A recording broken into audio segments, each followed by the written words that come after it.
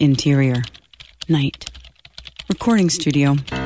Two redheads begin pre-show warm-ups. Red leather, yellow leather, red leather, yellow leather. Jack, write that you gargle your water or something. Jack gargles some water. And then put that we say, welcome to Script Shop. Who, me or you? You say it. Welcome to Script Shop. No, but really, say it. Like right now. Like right now. Let's go for it. Welcome to Scrimshaw. No, Silk Jack. Top. Omaha. No, Jack. Welcome to Script Shop. Ermagerd, it's Scripture. Hi, everybody. Welcome to our podcast called Script Shop. Welcome to Script Shop. Welcome to Scripture. I'm Jerk. I'm Erlison. That doesn't work unless it's Alisur. Erlison. I'm Erlison. Erlison. And Ferk. And Fernk is here. Fernkster.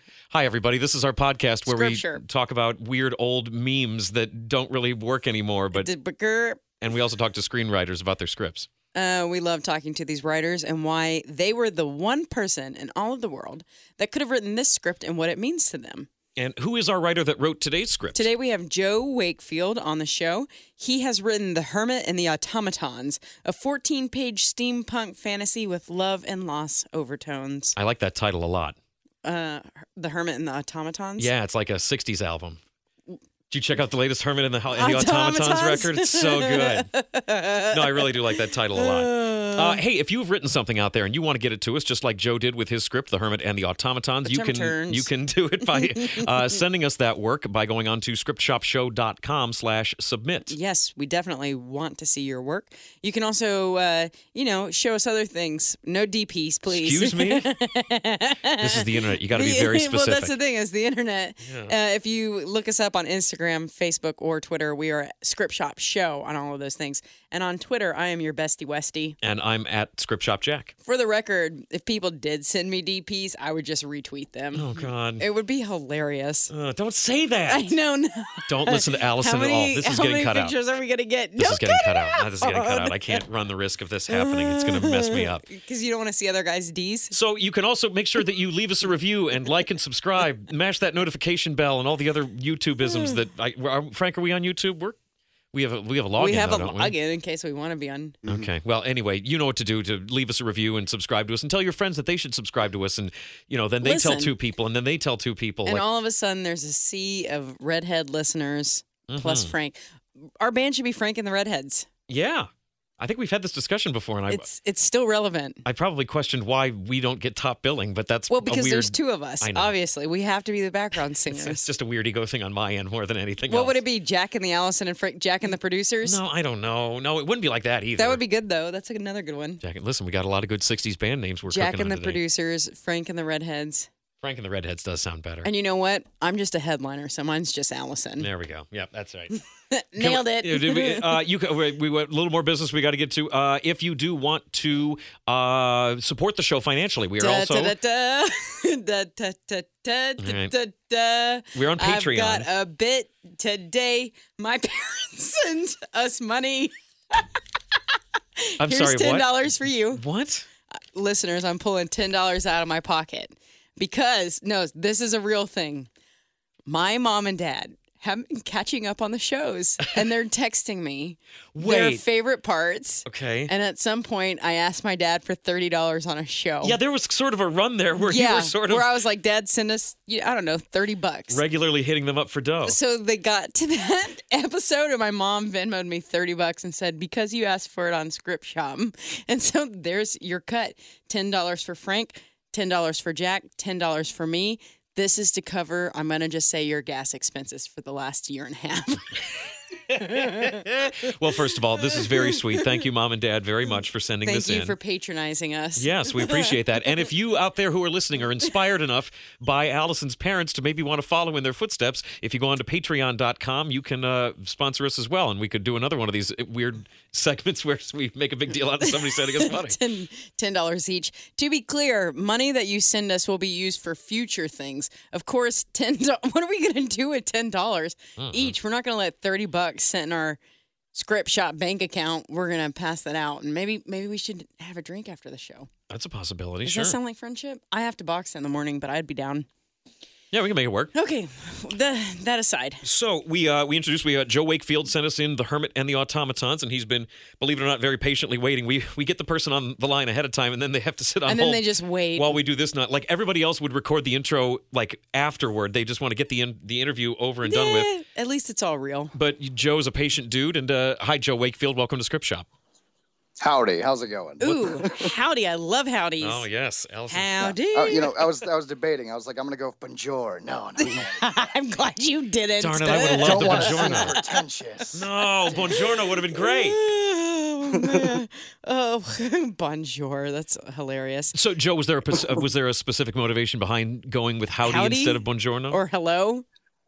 I figured a good old howdy with absolutely no accent would be the way to go. All right. Good man. All right. Yeah, that was very well thought out, actually.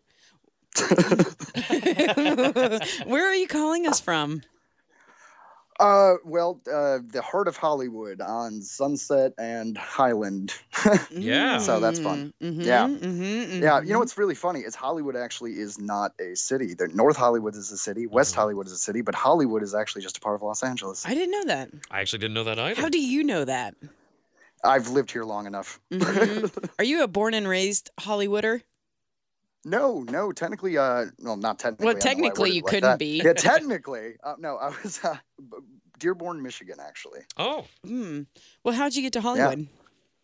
2012, I got some money helping out my uncle who was disabled at the time, and it was not much. It was probably $4,000 or $5,000, and I'm just like, all right, well, I'll go to Los Angeles, and it'll either be a really fun 3-month vacation, or I'll get enough money to stay. Mm-hmm. So, what did you end up doing? That's what happened. Well, when I first got here, I did a lot of PA gigs, which, believe it or not, in Craigslist, when you first get out here and you don't know anyone, if you're not looking for paid work, you're just trying to meet people, Craigslist.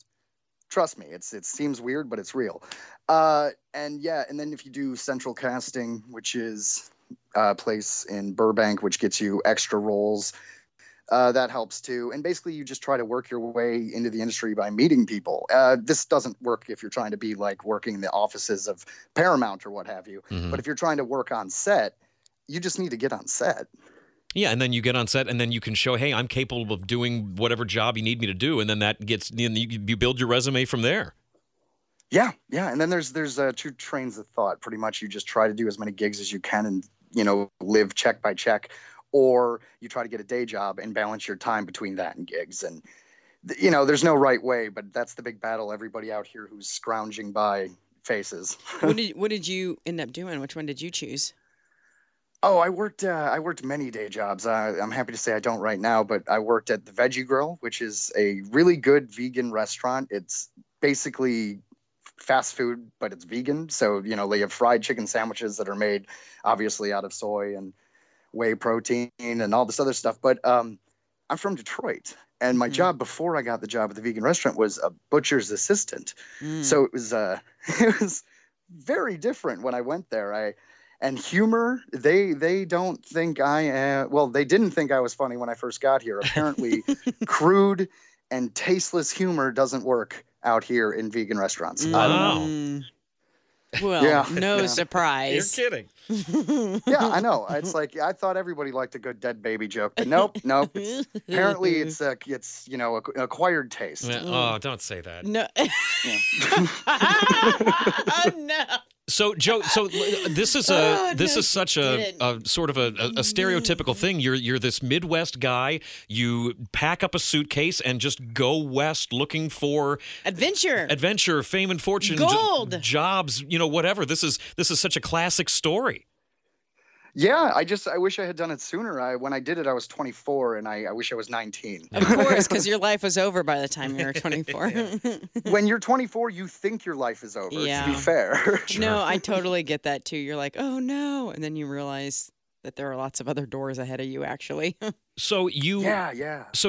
So you got out there and you started doing different gigs here and there. How did writing start to work its way into your life? Well, I've always written my own films, like having a movie camera and just making silly things with your friends growing up. I never took a class originally. I never even I never even read a book about how to write screenplays. What I did was I actually just downloaded screenplays and just read them. Okay. So that's how I learned the structure and things like that. And basically, I did that for many years until when I came out here, I started taking it a lot more seriously. Obviously, it was probably around 2013. We started really putting all my focus on that. I say we because my roommate is also my editor, and she's wonderful, and I want to give her a shout out. Oh, please What's do. her name? Tessa Philbrick. She's a production designer, a special effects makeup artist, and my grammar editor when need be. It's always nice to have a jack of all trades in your court. Yeah, that helps. Am I right, Jack? I don't know what you're talking Mm-hmm. about. Yeah. So then things start building up, and you start putting stuff out there more and more with Tessa's assistance? Yeah, because, everything is a build. When I first came out here, I couldn't afford anywhere. So what I did was I rented a bunk bed. There's these places that super sublet. You could find them all over the place, but basically it's a house with like 4 bedrooms, and there's 2 bunk beds in each bedroom, and they charge $500 to $700 per bunk bed. So the guy who owns the house is making out like a bandit. Holy but cow. you have to live with like 17 people. Mm-hmm. And I did that for 2 years just so I didn't have to work too much, and I had time to pursue film and write. Wow. Oh my God. What did your mom say? Well, my mom is used to me doing very interesting and daring things, so she was just like, "Okay, go for it." I have the most supportive mother in the world. I couldn't tell you. Have you seen the show The Goldbergs? Yeah. That is my mother. Little tone down, okay, but not much. Yeah. What do you mean, like interesting and daring things? This is something that you do? Yeah. I mean, I've always just kind of been very adventurous. Like, what were you like in high school? A little bit of a troublemaker. I didn't like school, so I just didn't really try. So I was getting like 1.0 or 2.0s, like just really, really low. And then my senior year, I don't remember who it was, but someone called me stupid. So I got mad at them, and I just aced everything and got a 4.0 that whole year. That's such a power move. Yeah, man. Yeah, right? In hindsight, that was a terrible choice because, man, my grade point average suffered for those first couple of years, let me tell you. Yeah. So you didn't go to college, you just moved from where you grew up, from the Detroit area out to California?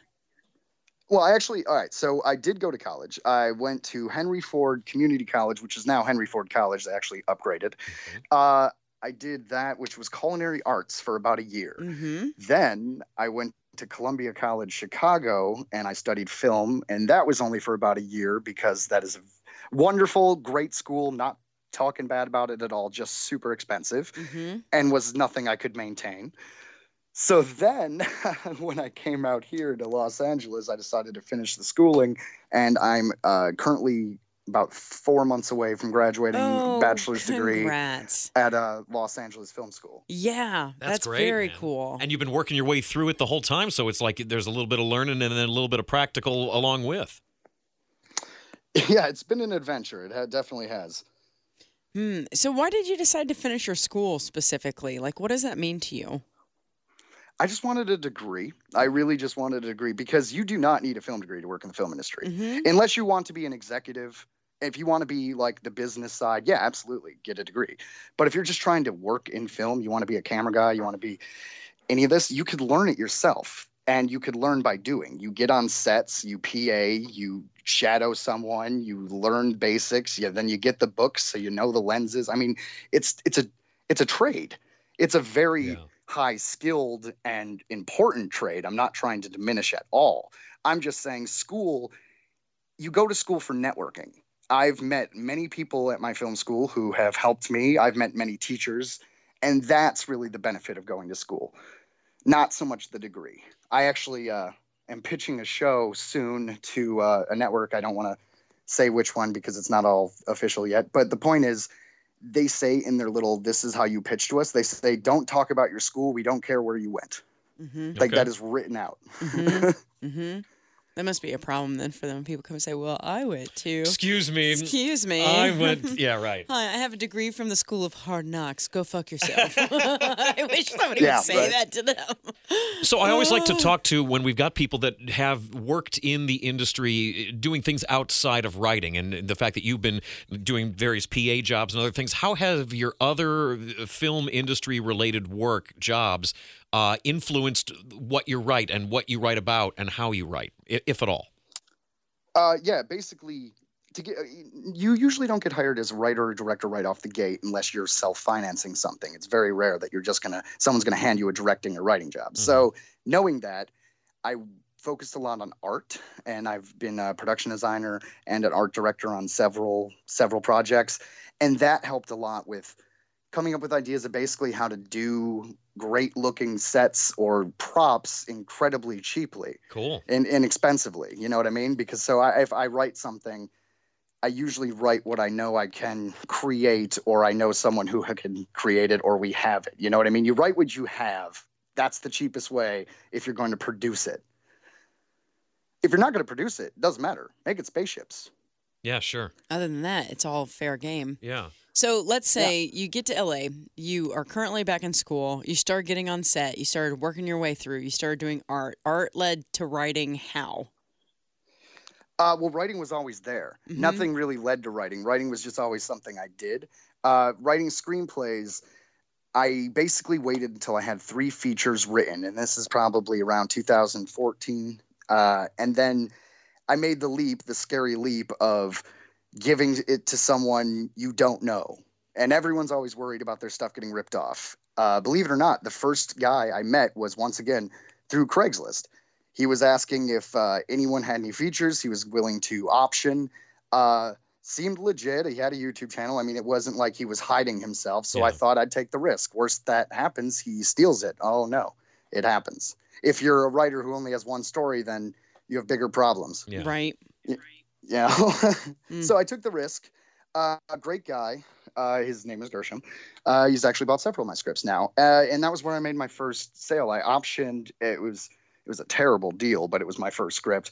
I optioned it for like $500 or $1,000. I don't remember, for like 3 years, which is unheard of. Normally you want to do an option for like 6 months.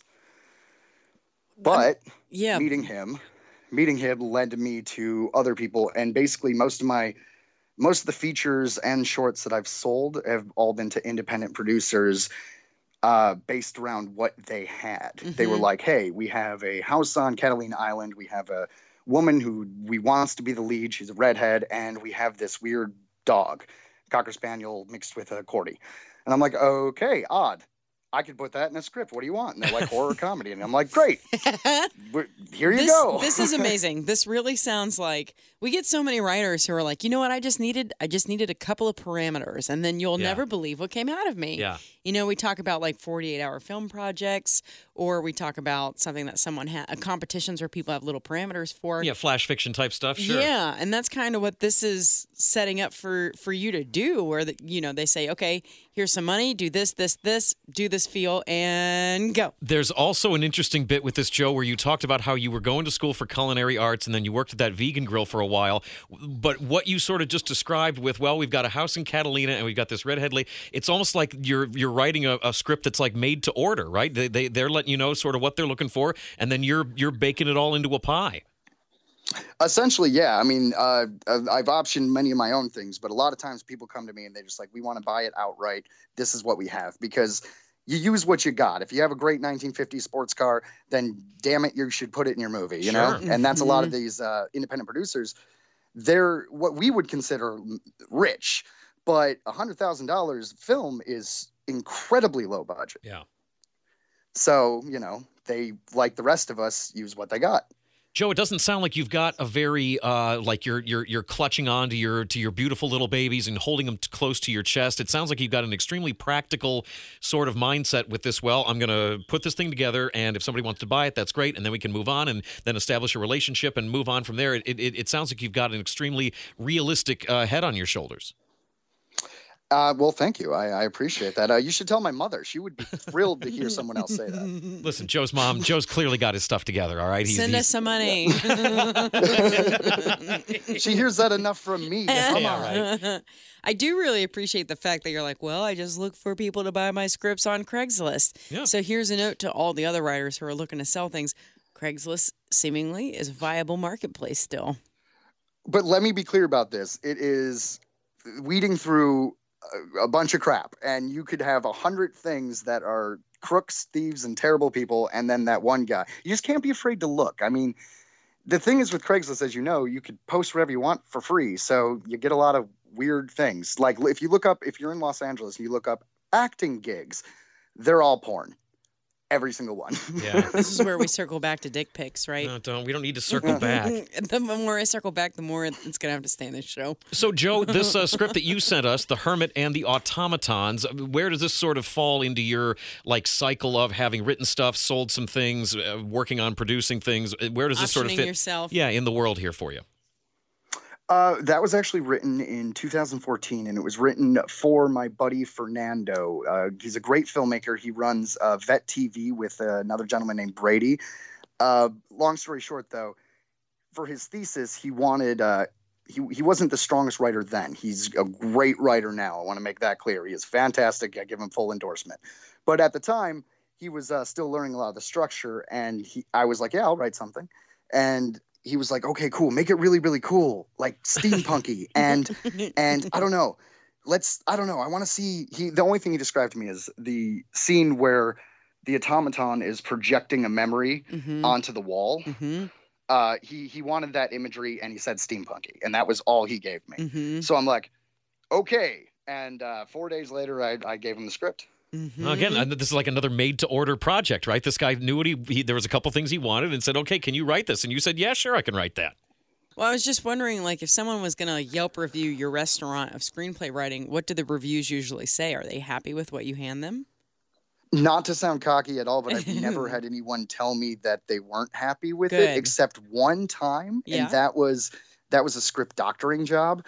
I was given a script that a guy optioned from a different gentleman, and he wanted me to basically touch up the dialogue and see if I can make a better through line and what have you. But the issue was, it was, in my opinion, not very good at all.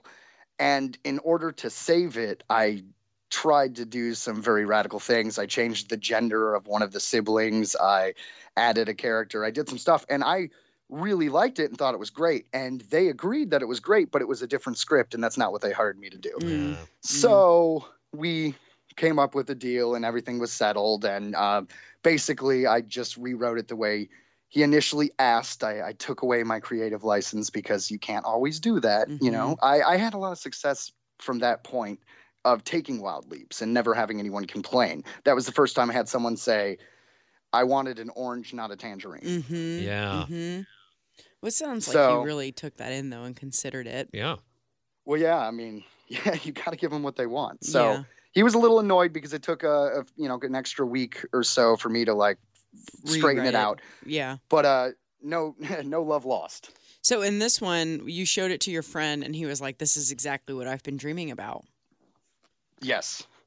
So, pretty much. You're given these kind of little guideposts, but how do you feel in the rest of it? Or do you just kind of try to figure out what you've been thinking about or feeling? Or, how did you come up with what the rest of the story actually was? A lot of people use the technique where they write scenes on little Post-it cards so they can move them around and kind of do a timeline like that. I do something similar, but I do it in the script writing final draft program, where if I have a scene in my head, I really will just kind of write that scene and then have a line of X's below it and a line of X's above it and separate it. And then that's how I do it. I kind of drop these little scenes in until eventually they form into the entire story. It's a really weird way of doing it. Other people have told me that is very strange, but I find that if I do it that way, I never lose the story, and I have things that connect throughout the film simply because they were written that way, rather than trying to do a callback to something you wrote maybe 2 months ago when you were on page 10. Mm-hmm. So you basically just kind of, and you're going to have to correct me if I'm wrong, because I'm just trying to figure out what this process is. But it's like, let's say you're given these guideposts, you kind of put those into your brain, turn the brain on, let it get to work. And then as it's working around on its own, you've got scenes that just start coming to you and you're writing those down. Exactly. Basically, I figure out who the characters are first. These are my people, and then I start figuring out who they are, and who they are usually takes off with their motivation, and then their motivation is the story. It all builds from each other. So I guess that the best way to put it is I start with characters, I develop them very strongly, and then I do write out of order. I don't want to get confusing here, but I plan it all out in my head as far as a skeleton is. Mm-hmm. And then once you have those bullet points, you're just basically adding the muscles, which are the scenes. Yeah, so I mean, one of the first things that you could come up with, some sort of exchange between the two main characters could ultimately be the last scene in the script, depending on the way everything else sort of builds around it. Absolutely. I wrote a feature called The Nightcrawlers, and the whole thing was based on a conversation about beer pong, and that was in the middle of the script. So this one, Hermit and the Automatons, it starts out in the 1950s, and there's an old guy who's on his deathbed, and he's sort of making a confession about someone that he killed, and it flashes back then into the 1800s when he was a much younger man, and he's this young guy named Finn who is sort of out in the wilderness before he needs to take responsibility for his parents' fortune. He wants to have some time to, do his thing, and he stumbles upon this cabin out in the middle of nowhere and finds this old guy named Laszlo who has, even though it's 1860 something or 1880 something, whatever year, he has it's pre-19th century, late 19th century, this Laszlo guy has created these wind-up robots. With pigskin. With pigskin draping over them. I only have to bring that up because it's such an impactful visual that, the main character, Finn, has the door opened by this other automaton, which we talked about as an old-timey word for robot, just in case you didn't know and you need to know now. And she's... an automaton is something that's wound up like a clock rather than running on a power source. I have such a cute story to tell you guys. Do you? Okay. Yeah. When we were little, my mom used to trick us into cleaning our rooms by pretending to wind us up. And she would say, when we wind you up, no, you go like a little robot. And then we would go like robots and clean up our rooms really fast. Well, your mom needs to read the script because there's a whole bit. Joe's got a whole bit in here where there's a straight wind up, do your job sort of thing. So did you come up with the automatons just because your friend was like steampunk and that's all about gears and, I don't know, clocks and stuff? Definitely, that was a huge contributing factor. But also, I really loved the imagery of the automaton from Hugo, the Martin Scorsese film. Oh, sure. I just loved the way that thing looked. So I was kind of wondering, like, well, what would it look like if it was covered in skin and, actually made to, on the outside, look as human as possible for the time period. Mm-hmm. Well, yes, because in the story we have Laszlo, who's invented the automatons, and he's doing it as a way to kind of preserve the memories of people who are passing on. He wants to save his dead family. Yes, he wants to.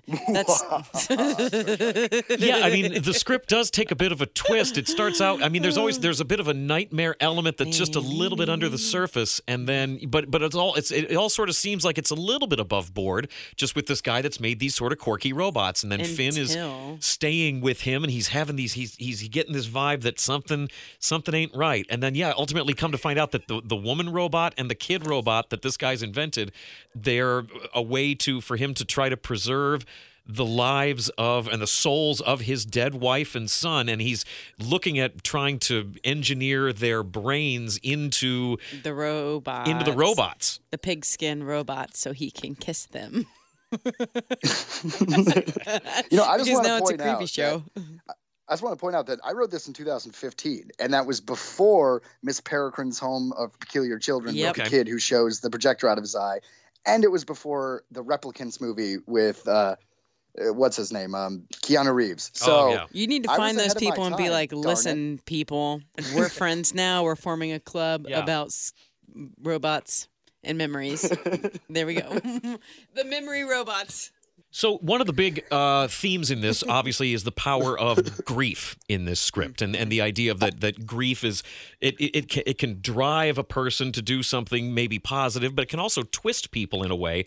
This Laszlo character who has created these robots, and he's looking to transfer the living brains of his deceased wife and son into these robots, and it's the idea that Finn gets so horrified by this idea that Finn trashes the place, and he and Laszlo get into a fight, and he ultimately kills Laszlo. That's the confession this older guy in the 50s is making, that he's Finn, and he killed this mad scientist in the woods in the middle of nowhere.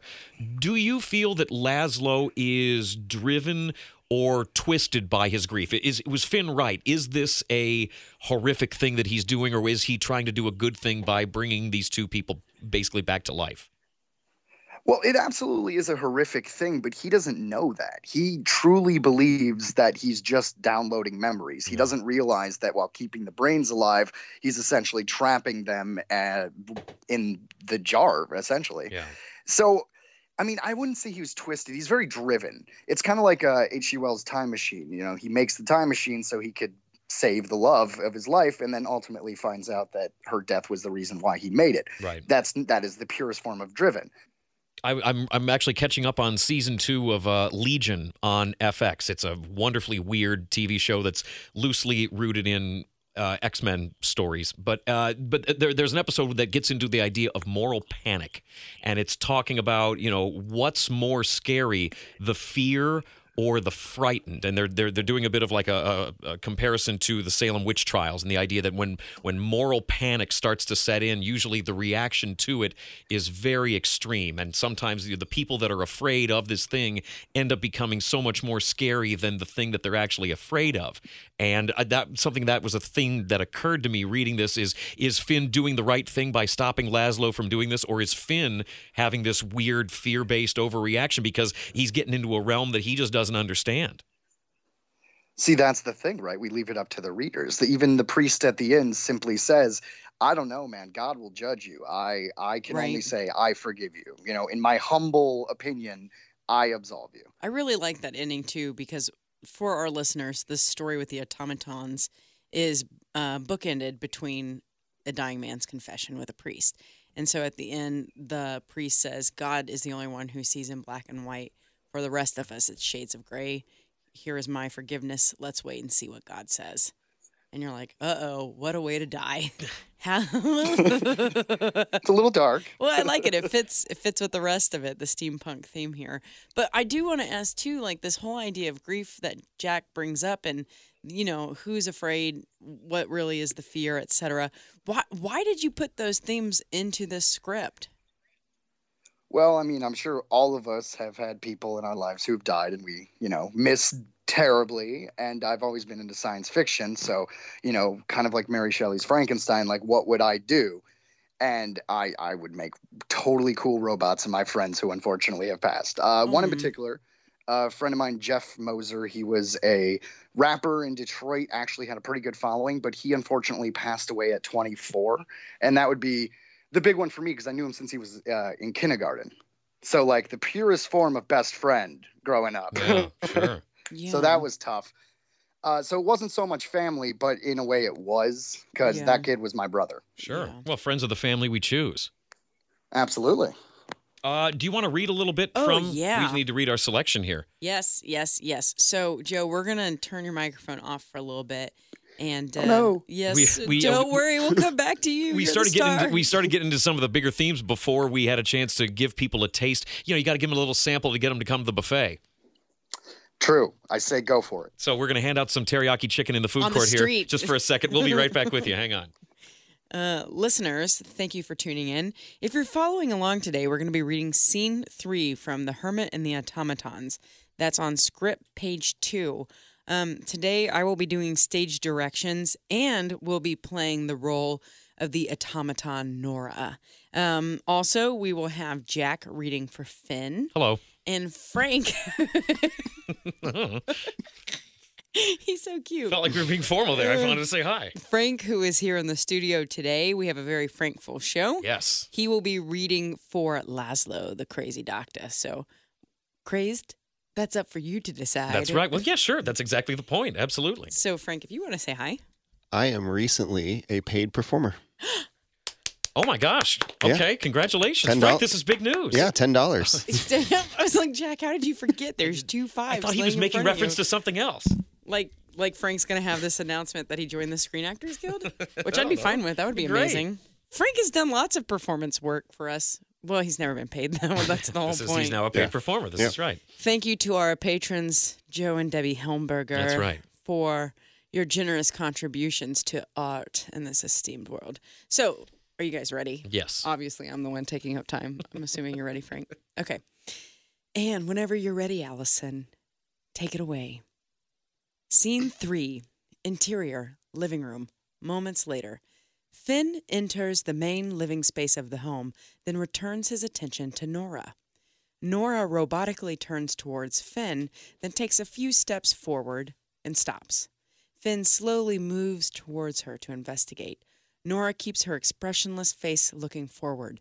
She remains motionless as he waves his hand in front of her face. Hello. Once again, her voice is muffled, and her mouth does not move. Finn jumps back in shock and fear. Finn approaches Nora again and slowly reaches for her hand. He tries to take her pulse. That's when he discovers a seam running from her palm and up her arm. In fact, her entire body is covered with patches of skin meticulously sewn together. Terrified, Finn screams and falls back. A man in his late 50s, Laszlo, enters from a back room. Laszlo is a bearded, unkempt man. His clothes are dirty and held together by leather straps and recycled metal machine parts.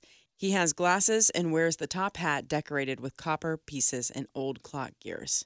Who is in my home disturbing my much-needed rest? Finn gets to his feet and runs to the far side of the room. I'll ask again, boy. Who are you, and what are you doing in my home? Are you a witch, sir? Laszlo was taken back by the question. Of course not. Don't be a fool. Here I find you in the middle of nowhere with a corpse as your servant girl, and you are so bold as to claim me dim when you so clearly hold dominion over the dead. Clearly, there is some sort of black magic at work here. You seem like a well-educated young man. You can't possibly believe in such nonsense. Yes, but I am also a God-fearing man, and I know the devil's work when I see it. She spoke without moving her lips. There is no soul in her eyes. I assure you, dear boy, there are no supernatural forces at work here. Laszlo walks over to Nora and steps behind her. He signals Finn to join him, and he does. Look at this. Laszlo opens a metal door on Nora's back, revealing the gears and other mechanical mechanisms needed to wind the automaton. Do you see? She's an automaton. Nothing more than gears and springs. She's basically a giant clock. But how does it speak? An internal phonograph, my dear boy. A device for the mechanical reproduction of sound using vibration recorded onto the surface of rotating cylinders. A going-away gift from my dear friend, Edison. Laszlo grabs a key from around his neck and puts it into the keyhole on the back of Nora. He turns the key to wind her up. As for why her mouth didn't move, she simply needed to be wound up. Laszlo closes the door on Nora's back and walks around to face her. Then he waves his hands in front of her face. Hello. This time, Nora's mouth moves as she talks, and her voice is perfectly clear. There, you see? But where did you obtain the human skin for this abomination? Human skin? Laszlo begins to laugh. It's pig skin. There's not a beast alive that looks more like our own flesh than that of a swine. I assure you, I am no murderer. Tell that to the pigs. Indeed. Well, it has been a pleasure, but if you don't mind, I need to get my rest. And I've had quite enough from rude, unwanted visitors for one night. Thank you for stopping by. Please don't return. There's the door. Laszlo gestures towards the door. The pack of wolves can be heard outside the house. Please, sir, just let me stay the night. By the sound of it, if you refuse me shelter tonight, I will almost certainly not see the morning. Very well. Come with me. Laszlo leads Finn out to an adjacent room and scene. And that's the end of the scene. That's the big meeting, Joe, between Laszlo and Finn. Where did that scene sort of come, if you remember, in your construction of this script? That one actually came pretty early on because I wanted to figure out how these two characters could meet. And I wanted to basically put as much in a short. It's difficult. You try to put as much information as you can in each scene. So that one was just me trying to really come up with the best introduction of the characters and the logical reason why he would be there. Yeah, you got to kind of the clock's kind of ticking when you're writing a short like this, and you know what you want to accomplish, and the motivation for Laszlo being this hermit who's living out in the middle of nowhere, and all of a sudden, randos at his door, like, yeah, come in, let me explain to you all this stuff I'm doing. Okay, now please get the hell out. Mm-hmm. Like you're almost sort of bound by the length of your script to sort of make all that happen, right? Yeah. I mean, hence the fact that there's a few weeks passed in a montage. Yeah.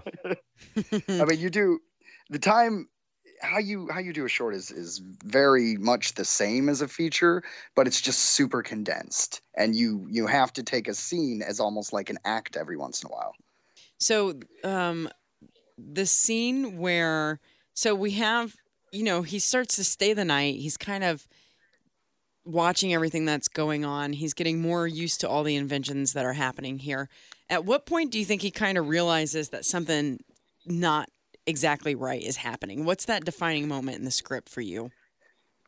I'd say once the dream repeats. It's very rare for you to have the same dream again. I mean, we have similar versions of dreams, but like the exact same one, it just seems like it would be leading to something. And in my mind, that's really it. Is he doesn't know why he feels this like sense of menace in the home, because Laszlo's a nice guy. He's not evil. It's just, unfortunately, some of the greatest evils are done by people just trying to do good. Yeah. So, I mean, and this sort of gets back to our discussion from before we read about grief and whether or not Laszlo is driven or twisted. And, from what you were talking about, if you had the opportunity to Frankenstein, you talked about your friend. So for you, like, are there things that we shouldn't meddle in, or should it be just a wide open, yeah, go for it if you can? Oh, man, that's a tough one. It really is. I don't know. I don't think we should meddle, but I have no moral stance against it. It's just, it just seems like we're going to create an AI like Terminator, or we're going to just doom ourselves in some fashion. We'll create a disease as a weapon. It'll get out and kill the entire population. It's just, I'm kind of weary of the super science, if you will. Yeah. But no moral objection to it, because, whatever you believe, we as a species are very inquisitive, and we want to learn and we want to discover, and to put any rule that's saying someone can't do that is actually going against who we are as creatures, as people. I'd agree with that. Because ultimately, it's really up to how things get applied. There are decisions that can be made after something is achieved as to how it's going to be used, and we're equally capable of using something for quote unquote good as we are using it for quote unquote bad. Mm-hmm. Yeah, I mean, what if someone invented some way to bring people back from the dead if they just died or whatever, and we decide we're going to use this for very good people, very good saviors? Okay, great. 10 years later, there's an army of undead. Right. You know what I mean? Sure. That's how that goes, unfortunately. I like the way that your brain's working with this, though. You're taking this one concept, you're taking it a step further, and then you're kind of thinking about it down the road, which is, I don't feel like I meet a ton of people who think that way. I'd like seeing it applied to this script here, where you've got this guy who loses someone, takes it, tries to rebuild love, and he kind of has to deal with it, but it's not even about that. It's about basically this dying man trying to deal with murdering somebody else. And maybe he feels similarly to Laszlo in those ways. Like, was it or was it not a good or bad thing to try to kill? Well, it was self-defense really that he killed him in. Yeah, I mean, that does kind of make it a little bit more understandable, but that doesn't mean it wouldn't wear at his own heart. I don't think very many people out there are comfortable with the idea of killing someone else. Sure, nor should we be. Is that why? Thank God, right? Right. Is that why the story is sort of framed as I was curious as to why this is all sort of framed as a flashback deathbed confession instead of just telling a story about some 20-year-old running around in the wilderness in the late 1800s. Well, I wanted to pose the question if what he did was good or bad. Okay. I think there's a lot of contradictory, excuse me, I can't talk apparently. I feel like there's a lot of things in every religion that are very contradictory to themselves. Love everybody except if they like someone of the same sex, or, you're going to hell if you do this, or, I don't want to give a bunch of examples. It's not about Sure. religion, but the point Sure. is I wanted to make a statement to the people out there who have firm beliefs. What do you feel when you are presented with a situation that is very gray? Mm-hmm. Yeah, I think that's a fair question, because I mean that's the priest is juggling that at the end, and I think the priest is even sort of struggling to come up with a response to this guy. To me, the way I read that final scene and that priest's answer of, well, God sees things in black and white and we're just sort of all in shades of gray. To me, that is the priest 100% questioning everything that he has held dear up until he hears this story from this guy that just, met a mad scientist and was trying to. It opened up so many other doors and questions. That's the priest to me, trying to figure stuff out on the fly. I'm really glad that you got that, because that was definitely what I was trying to convey in that moment. Do you think that the soul is like intrinsically linked with the brain, or is it even important, the concept of soul, for you? Well, yeah. I think it would have to be in the brain. I'm taking a very scientific, not religious stance on this, but it makes sense because everything that we are is dictated by our thoughts, our brain. To me, if the soul could be found, if you could look into the brain and find that little spot, I think that's where it would be. Then you have the whole question of, do memories, like if someone had all of my memories, are they Joe Wakefield? Right. That's a fun question I want to play with too. If Laszlo was to succeed and downloaded every one of his sons and wife's memories, despite the fact that they would be automatons, would that have actually brought them back? Yeah. Or is it just basically creating a different being who would more than likely come to the same conclusions as this person you lost? Yeah, building from a starting point, and then however unique they are from there is where they would go. It wouldn't necessarily guarantee that it's. I get what you're saying. I think that's a question that people are asking themselves a lot. I remember when cloning started showing up in the news, and scientists were making some progress with cloning. There was Dolly the sheep, and then some talk about if you've got a pet that has passed away, potentially, you could hire some firm to take a bit of this pet and regrow it. Is that still your pet, or is it just an animal that happens to look exactly like your pet? Exactly. And that also brings up the fun thing of the argument of whether or not animals have souls. You know what I mean? Sure. Because if you're just duplicating a creature, great, cool, you duplicated the creature. But is that same thing? Is that the same creature? Sure. Does it have the same thoughts and stuff? And that's a debate whether or not you believe animals have thoughts. I personally do, because every animal I've ever owned had very different personalities. But, depends on your point of view. Do you have any plans currently for producing the short film? It seems like there's a lot of thought behind it, and it'd be really fun to see it come to life. For sure. Come to life. Hey-oh.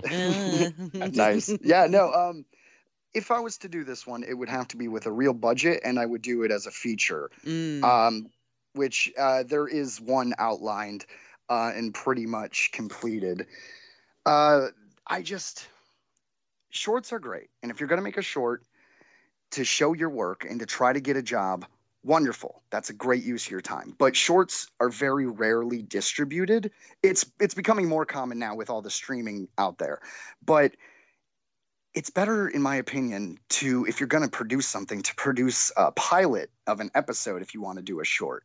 It just, there's more capability of taking it and shopping it and trying to get it funded, as opposed to, hey, look at this great thesis I made, and it ends up on YouTube, and sure, you might, win an award here or there, but it doesn't help you very much. And that's all obviously case by case basis. I'm sure there's examples out there of people who have done great things, but overall. So you're just waiting for the money to come along. Do you have the feature film version of this already written?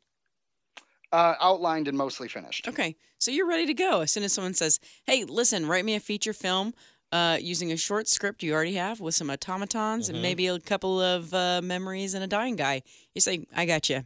Coming up. We have that already. Do I have a script for you? I do produce things, my own content.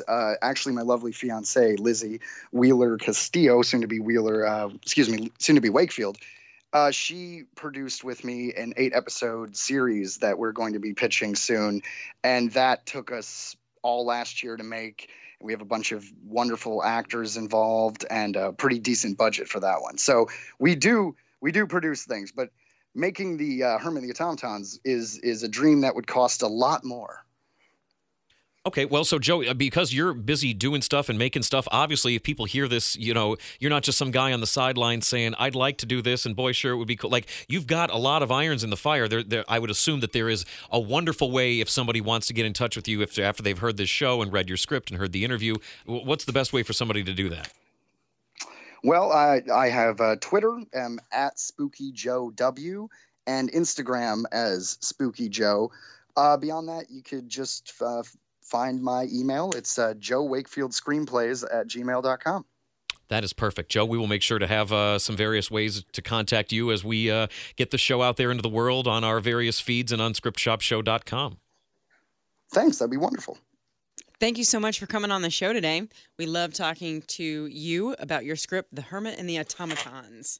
Definitely. Thanks for having me. Joe, really thanks appreciate a lot. it. Joe, thanks a lot. Appreciate your time. All right.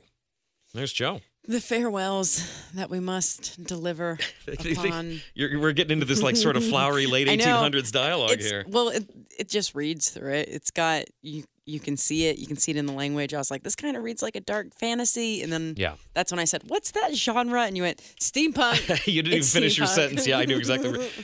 One of the things I liked that he brought up was the idea of Frankenstein, because I think Frankenstein's really unique in like the pantheon of horror monsters and Halloween monsters and stuff, because like Dracula and the Mummy and like the Wolfman, that's all sort of like straight up immortal horror, magical, whatever. Yep. But Frankenstein is this mix. It's a creation. There's science behind it. It's not just like it's straight up horror. There's a science fiction angle to it, and I think that Joe tapped into that in a really interesting way. Mm-hmm. I agree. Yeah, he really did. And that guy's smart. Yeah, he's smart as can be, isn't he? He just suddenly starts like tripping down his mind, revealing doors along the way that, maybe I haven't thought about before. He's the kind of person that you want to get drunk with, quite frankly. Joe, and find work with. Super smart, super practical. Oh, yes. Work and business. Well, listen, a little bit of all those things. If you've got some work in business or you're just getting drunk, either way, if you've written it into a script, you can send it to us. Might as well. Yeah, sure. Take a shot. Why not? Take a shot. Hey-oh. Yep. We're very punny today. You can send us your work by going on to scriptshopshow.com/submit. We would love to read your work and hear what you have to say. So please get those scripts in, and don't forget to connect with us on Facebook, Instagram, or Twitter at Script Shop Show. That's our name. I almost said scriptshopshow.com. Look Script Shop Show up on all those different things that she mentioned. Yep. Thanks for listening, y'all. Yeah, we really love it. Thank you so much for tuning in. And until next week, that's a wrap. Script Shop was created by Allison West, hosted by Allison West and Jack Crumley, produced by Frank Steele. Thanks to iHeartMedia Cincinnati for use of their studio. Intro music, Retro Soul by bensound.com. Outro music by purple-planet.com. Special thanks to all our guests. Thanks for listening. Thanks for listening to Script Shop Show.